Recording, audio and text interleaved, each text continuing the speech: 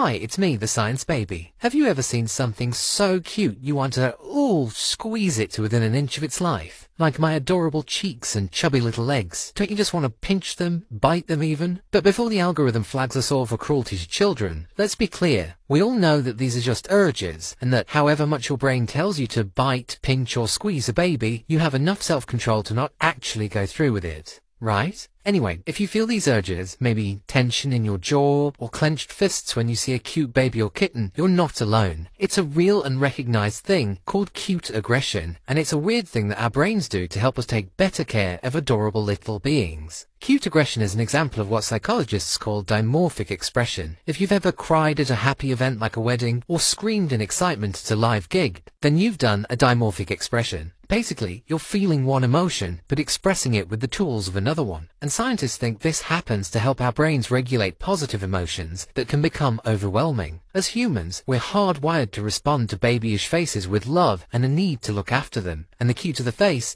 the more intense that love, to the point where our brains can literally be overloaded with positive emotions. Now, it wouldn't be much use if my parents were so transfixed with love that they couldn't actually do anything to look after me. So that's where cute aggression comes in. By having these pseudo-aggressive urges, the brain is balancing out the positive emotions to avoid becoming overwhelmed. That way, my parents can feel just the right amount of love to be motivated to look after me without turning into adoring zombies. So, I'm happy to accept the odd cheek pinch now and again if it means they'll keep the milk flowing.